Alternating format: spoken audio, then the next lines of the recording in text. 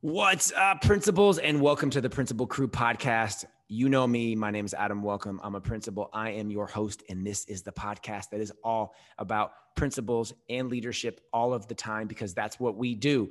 Today is another special episode with an assistant principal. I'll tell you, this was not the original plan of the podcast. It was just going to be principals. I've had so many people reach out and say, hey, I'm an instructional coach and I want to become an assistant principal, or I am an assistant principal and I want some information. So Adam, I used to be an assistant principal, and this is one of the new features of the podcast. And today on the show, I can already tell because I've been chatting with this assistant principal before the show, and it's going to be a blockbuster episode. I can't wait to get into it. Isaiah Melendez, welcome to the podcast, my friend. Thank you, Adam. Thank you for having me. I'm very excited about this opportunity to share, just my experience, what I know. Yeah, 100%. So Isaiah, man, like the people that don't know you, tell us who you are, give us the rundown, where you work, just kind of, man, give us the information. Man, so at my core, I am an educator. Like I believe like it's just like, it's truly my identity that I've been immersed in. And I really think that I always tell people the journey goes back to even my birth, right? Like I see connections in everything. I'm one of those individuals who I think things don't just happen for any reason. I think there's an intentional reason and there's a design and there's a purpose behind it. Born on the South Side of Chicago to a single parent, interracial. My mom's white, my dad's Black. And I mean, my dad's story is incredible. My mom's story is incredible. But my dad was being raised by Black Panthers, and this is in the 80s. And they didn't think that this fair-skinned baby was my dad. So I never even picked up his name, right? And part of all of that speaks to why I'm even in the field to begin with. This idea that I'm stepping into a void, especially for young men of color who grew up with absent fathers. I'm stepping into the void of students who are dealing with identity issues, where if they're biracial, multiracial, or they feel like they just don't fit in. I mean, that's the leg that I had to walk through. I'm stepping into the void, ready to speak to kids who are growing up in poverty, and they got to scrap and they got to hustle and they got to fight to survive. I mean, that's my narrative. I grew up, my uncle was a gang member. I grew up in the roughest part of Chicago until I was 8 on the South Side. Inglewood was where I was born, and my mom ended up moving to the affluent district. And that was the first time I realized I was Black, was when I went to this all-white school where kids had access and wealth. And not was I just Black to them, I was Black and I was poor. And then to a few years later, when we get home, to then move to a diverse neighborhood where there's kids of different backgrounds who look like me. But the second I moved there, because my house is one of the few houses on the block, the kids didn't see me as Black and poor. They saw me as rich and white. So constantly trying to fight to find my identity, and then to eventually fit in with students who look like, with Black kids who look like me, but it's cost me the academic success I had. I was perfect attendance my first 3 years of middle school, honor roll student. My freshman year, I get Fs and I get arrested for stealing. Sophomore year, I miss 40 days of school. Junior year, 70 days, get arrested again. Told it if I'm arrested another time, I'll get a felony. Barely graduate with a 1.9 GPA. And to see myself as being an athlete, like this all-star baseball player, major league. I'm on the trajectory of doing that. I was ranked as a 13-year-old in the Chicagoland area, made varsity my sophomore year. But the lack of discipline that I had, and the fact too that I had that whole high school experience, I can only name one educator who I felt took an interest in me, and he influenced my writing. But outside of that, I don't remember teachers showing up and being happy about the work and being proud to be educators and proud to be serving these students and giving them these opportunities and taking a vested interest in who they were. And because of that, I decided to step into this void. And that's my unlikely journey to the classroom and to this field and this work. So I told you that this episode was going to be a blockbuster. I didn't know that we got a lot in common. I almost did not graduate from high school. I did not know until 2 days before high school graduation that I was going to graduate. I had a 2.4 GPA, so not much better than you, but it was, right? Like I wasn't too proud of it. I too was a baseball player, and I thought I was on that track to go like D1, and it just didn't work out. And at the end, hindsight, I'm glad, because I actually focused more on school when I was in college. Yeah. And I think it would have been fun to be an athlete and, on and on, but hey, life is what it is. So as an AP, as an assistant principal, what is your advice to other people that want to get into leadership? I have a lot of people that are aspiring leaders, a lot of coaches or just teacher leaders, or you name it. And they go, how do I get into an assistant principal job? What recommendations would you give to them, Isaiah? I think that is like one of my essential functions as a role as an AP right now is to cultivate leadership of teachers and to position them to actually take my position, right? Like I had mentors who told me that like the day you step into the role, you're preparing for your exit, right? In terms of how you're leading and how you're serving kids, you're serving for that stuff to be lasting and instilled, and this idea that like it shouldn't be based solely on you, that someone else is ready now to be called up and filled in that void and continue and build on that work. And my wife is actually an educator and phenomenal educator, and she's looking to break into the world of assistant principalship. And it's a hard jump for some people. There are some people who've been knocking at that door for years, right? And they may have gotten tired of knocking. They have been disillusioned. They're like, you know what, like maybe I'm just not meant for that role, that opportunity. And I say that, sometimes it's being in the right moment. Sometimes it's luck and happenstance, and sometimes it's you hustling and positioning yourself and how you're marketing yourself to say, I can do this and I'm ready for this. And I believe I can make an impact for kids. So I talk to people about collecting data, right? Like, especially teachers in the classroom. What are you showing that reflects that you are an instructional leader? When you're teaching in the classroom, how are you moving kids to hit that learning target, right? Do you have the data point, that exit ticket at the end to say that, hey, this is the intention of the lesson, and can you speak to how many students knew or were able to master that target by the time you left the class? How are you utilizing that information to inform and get students to hit the targets on the diagnostic assessments and term assessments that you have? How are you collecting that data and utilizing that to inform your practice and to actually and then are you saving that? Are you collecting that so that when you step up and there's an opportunity for a position, you're able to communicate that in a cover letter, you're able to communicate that in your resume, how you have moved outcomes for kids. So, and there's so many points, right? Like as teachers, we can influence student attendance. We influence engagement, right? There's so many data pieces that you can bring in from relationships. What other leadership opportunities in the building are you engaged in? The work is so great. It's more than one individual can handle. And that's why I continually share with my head principal, with anybody who hear me. I'm like, we got to bring all stakeholders to the table. This lift is too great. This work is too great that for any one person to do it. I love to use the image from Justice League, that the Zack Snyder movie that didn't hit, but it wasn't Zack Snyder's edition. We'll talk about that later. But Justice League, where it shows the image of the superheroes, and it says, that you cannot save the world alone. And I love that. And I actually use that for my staff to create this image of success that like we all possess powers and we got to bring our powers to the table. Yeah. As you're talking, there's an older public speaker named Les Brown, and everybody should just pause the podcast right now and go to YouTube and type in Les Brown, LES. And he's got so many amazing speeches. And one of my favorite is "You Gotta Be Hungry." And he talks about his journey about like, you gotta be hungry. And there are so many things that you need to do with the resume and data points. I 100% agree with you, Isaiah. And at the very end of the day, like you got to be hungry. And if you want it, it's going to happen. It may not happen when you want it on your timetable that's in your brain, but it's going to happen. So I want to ask you about something that I know you got going on. On August 9th, 2014, 7 years ago, there was an 18-year-old black male named Michael Brown that was shot and killed in Ferguson, Missouri, by a police officer. And I know that there's a program at your school that you do, Be Bold, Be Historic. I know there's this Michael Brown program. You got Corey Bush coming to talk with kids. Man, tell us what this is, what the program is, and what it does for your students.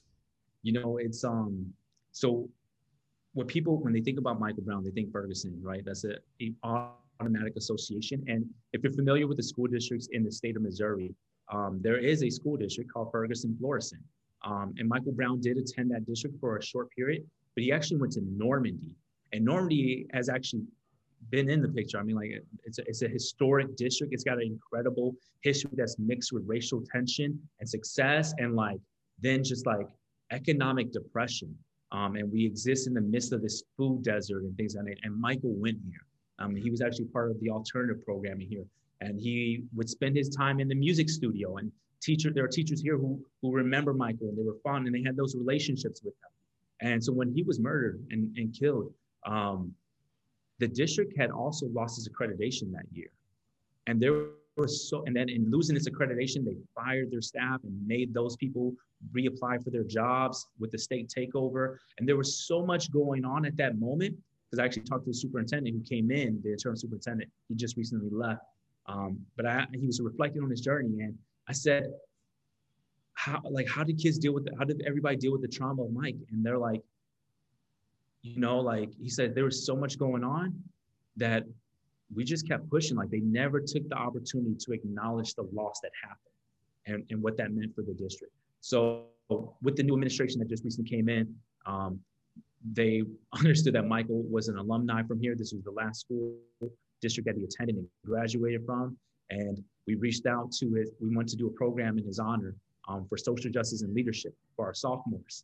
And we reached out to his parents, because we didn't think it was right to use his name and not reach out to them for their support. And his mom actually got back to me, and she was enthusiastic and really saw this as an opportunity to build a legacy for her son. She's already immense at work. She has a foundation, the Rainbow Mothers Foundation.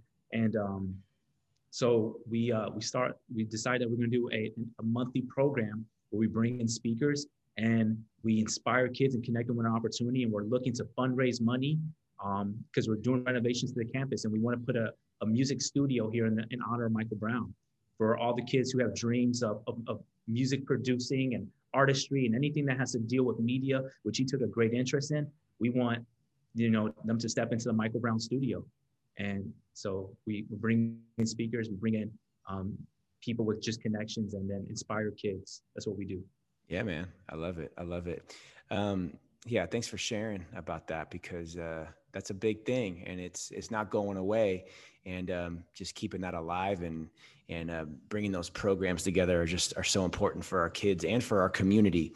Now, I want to ask you, I'm a big reader of leadership books, like all the time. Yeah. And I like to ask people, what's the leadership book, Isaiah, that either changed your mindset on leadership, or the leadership book that you always tell other leaders, like, you got to read this book, it's going to blow your mind? What's that book for you? Man, I'm a book fanatic, right? Like I'm a book hoarder. I hoard books, and I'm constantly buying them. And I was a philosophy and a history teacher when I was in the classroom, and I subscribed to Francis Bacon, I believe it is, charge it to my head, not my heart, if I'm wrong, which is his statement, which is that some books are meant to be tasted, others chewed, and others digested.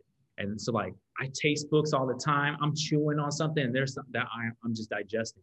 And one of the books, as a history person, that was like just wow and groundbreaking for me was Doris Kearns Goodwin's biography on Abraham Lincoln called Team of Rivals. It's actually what the movie Lincoln was about. But Lincoln's leadership in that book, so many transferable knowledge and skills. This idea that he surrounded his cabinet and filled it with people who thought differently than him. He didn't need a bunch of yes men around him. He needed people who were going to challenge his thought, to refine it. And I actually was talking to one of my colleagues today who, I'm on this call with them, talking to teachers about this thing. And it seemed, I'm trying to push to get this practice and execute it in classrooms across the building. And he is going against me with it. He's actually siding with some of the stuff that they're saying, and it's making me harder to convince them. And internally, I'm becoming frustrated. Like, what are you doing? But then I'm like, okay, how can this be a good thing? How's this challenging me to look at how I can refine my message? And it allowed me to actually connect with teachers at a greater level, because there was something that I was saying that they were hearing. So, and I said this before, that there's what you intend to say, and there's what people hear, and they don't always agree. So I had to reflect back on what I was saying and how I could best express that to them. So another book that really transformed it for me is I talked to a mentor of mine and I asked him, hey, I'm getting ready to step into this assistant principal role. I'm only 28 and I'm going to this building with veteran teachers and they've had administrative turnover for the last 3 years. I'm being told how toxic it is and how there's guns and drugs in the school. Like, what book should I read so I can connect with these teachers? And he's like, anything by John Maxwell. So I actually go to Half Price Books and I actually picked up this book, and truthfully speaking, it actually did transform my practice. It was called Winning with People by John Maxwell, and just gave these short little vignettes. And I was able to then connect with the staff there. And we had a slogan that year, which Berkeley believes, we draw discipline by 70% within the first 2 months. So. Nice. Well, I like those recos because I'm a book hoarder as well too. My wife always threatens to cut off the Amazon account because I love reading. I love having books around.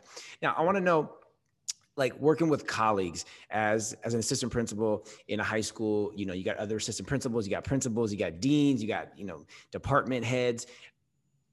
I talk to a lot of people that go, how do I work with all these people? Maybe I don't agree with their leadership style or what they do or what they say, but I'm only the assistant principal. I'm not the principal. How would you recommend navigating relationships with people when you are a leader, but you're not the principal? It's like, do you have any advice on that for people?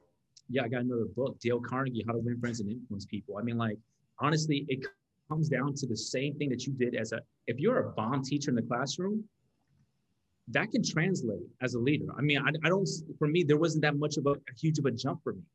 I mean, I had students that were difficult to deal with, and you got all different levels of abilities that are coming in the classroom.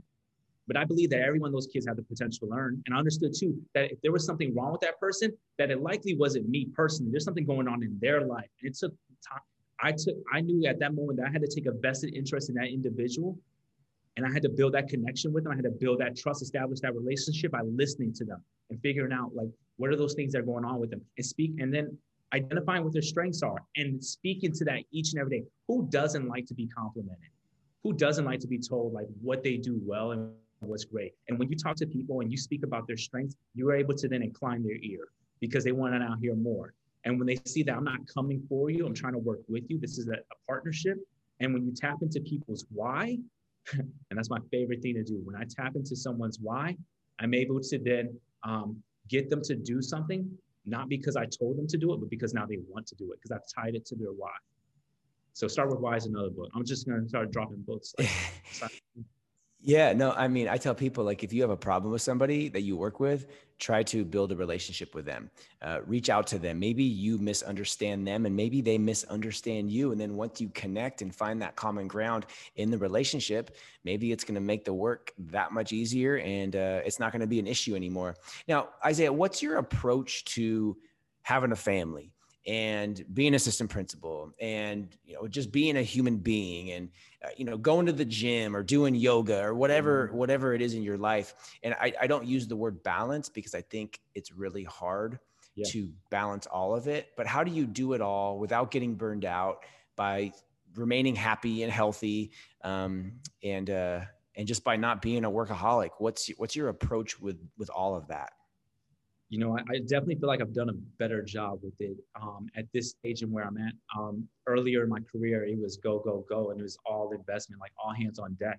And the reality for me is that self-care is primary care. And we hear a lot about self-care now, but really it's about holistic wellness. And I actually think that's the purpose of education as well. I mean, how can you draw from an empty cup? You cannot, right? How can, when you're burnt out, you're not good for your kids, you're not good for yourself, you're not good for anybody. And the reality too is that our personal life affects our professional life. And we got to make sure that things are good in the background at home so that we can be fully invested in this really difficult work.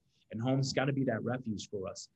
So I make sure that I've created a peaceful environment at home. And I make sure that my wife's needs are met and that she's cared and she listens and she's heard. But it also helps too that she's an educator and she understands the work. I'm going to be honest, like that helps as well. It can be difficult when you have a partner who may not know and understand what you're dealing with. And I will say that I've been there.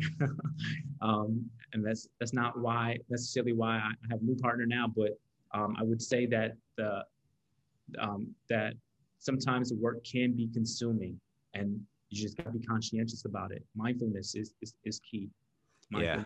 Mindfulness. That mindfulness piece, I think, is huge, because there are going to be times when you may be consumed, but just know that it's not going to be like that forever, and be able to step out and step away and unplug and turn off so you can just be a human being. Now, I think in my experience that the interview process is just old and flawed and outdated. We have a list of 10, 15 questions. Tell us about your 15-point lesson plan, and where'd you go to school, and what are you going to do for discipline, and all these things.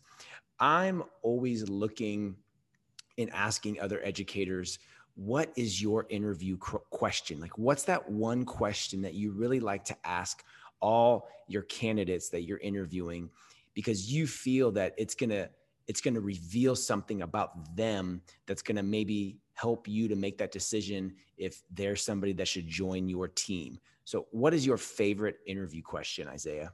That it really, so I really like to personalize it based off of what I'm actually hearing from that person. And that, like, you can't really change it. Like, we typically have a structure and stuff like that. But I love at the end when are there additional questions that you have for us? And then they ask us things and I'm able to deliver there. But I always, if I get to influence the decisions of what questions are going to be asked in the structure, I want to hear their why. Like, I always want to hear their why. I think their why is crucial. And I think because if you got this work is extremely difficult. And if you got a compelling why you're in education, you can bear with any how. It's a quote by Nietzsche, the philosopher. So strong enough why, you can bear with any how. And I need to hear your why because I'm going to test it, right?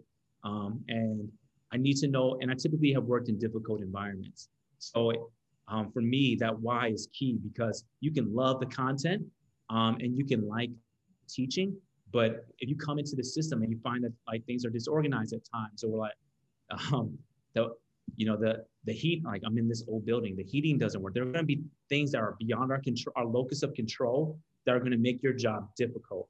And that's not including some of the challenges that our students bring in, the traumas that they surface into the classroom. And if you're not committed and convinced that this work is for you, and that's strong enough, I mean, you're going to bail out, and you're not going to be good for the kids, and it's not going to be good for staff. And honestly, I think it's going to leave a mark on you. I know that my first time as an assistant principal, we hired these two teachers who looked great on paper, right? And then we asked them, they're like, the one teacher said that, like, she talked about how she worked with students of color at this really successful district that anybody would typically love to have a teacher that came from.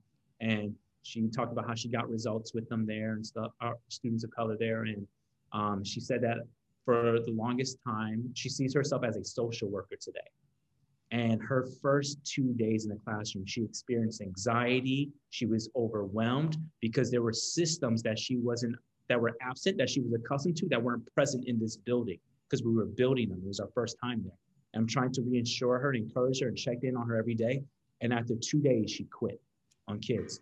And I've been in contact with her since. And she says, every day I regret that, And if you don't have a strong enough why, you try to step into this battlefield, you can be exposed. So yeah. It's all about the why. So we were connected by someone that we know mutually, Dr. Howard Fields. Howard, what's up? Shout out to Howard. And being connected to other people and building your professional learning network is so important for all the aspiring leaders out there, and assistant principals and principals that are listening to this podcast right now. What can you say about getting connected with other people, that the people that you don't work with in the same building, but just outside of your ecosystem? Just what has been your experience, and why would you tell people to get connected? For sure. I think it's powerful. One, so I had someone once tell me that when I challenged them, because I was a Christian and he was of a different Christian philosophy, and he was he was actually of my Christian philosophy, but he was reading something else. And I asked him, why are you reading that? We don't subscribe to that belief. And he says, Isaiah, I only know what I know. I thought that maxim was so profound and so true. And I think that is the case for just anything that we do, that we only know what we know. And until we reach outside of our area in which we exist, and reach out to partner and connect with other people, we may be limiting our growth. So I always try, I actually go to other school board meetings. I used to go to other school board meetings, to connect with the leaders there afterwards. Like I would wait and it's a long time to wait to the end of a board meeting, especially if I was like hunting for a job in that district. I wanted to know the internal workings of what are they doing. Bro, that is dedication that you're going to go to a school board meeting of not your district. Cause I don't know too many people that like to go to school board meetings. So I did that for the assistant principal job that I landed, my first job that I landed. I went to the board meeting. I remember sitting there and they were talking about this school, about how out of control it was. And it was the school I actually ended up being at, right? But then I also was doing my research on their website and reading about the background of the superintendent. And here, true story how it went down. I had taken off of work one day from a charter school that I was working at to get my car worked on. And I went to Panda Express in where I live, which is at the school district that I was trying to apply for. It was closer to home. And I went to apply to get there, and they had an AP opening. And in the line at Panda Express, I see the superintendent. And I could tell he was a superintendent because he was dressed like no one else, like just to the nines, right? And has this like really like a Tom Ford suit. And I go up to him and say, "Hey, are you the superintendent of this district?" And he says, "I am." And I began to just tell him my story, like, this is where I'm in education. I want to do this. And I'm telling him about how bad we need to reform it, and the urgency of the situation for students of color. And what I'm impressed about what he's already done. I did my research on him, right?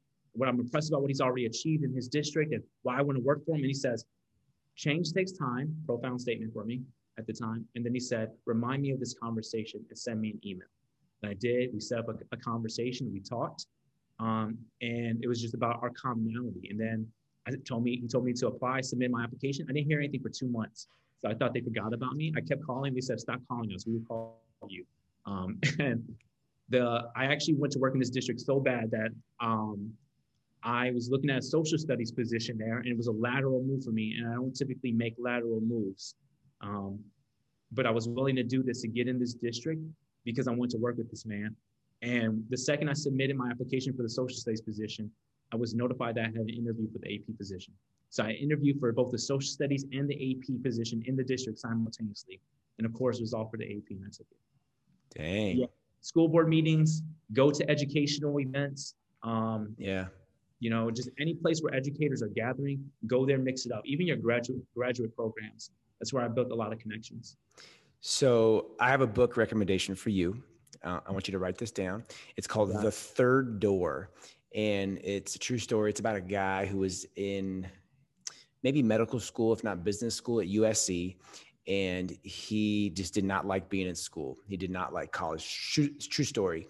He got tickets to The Price is Right.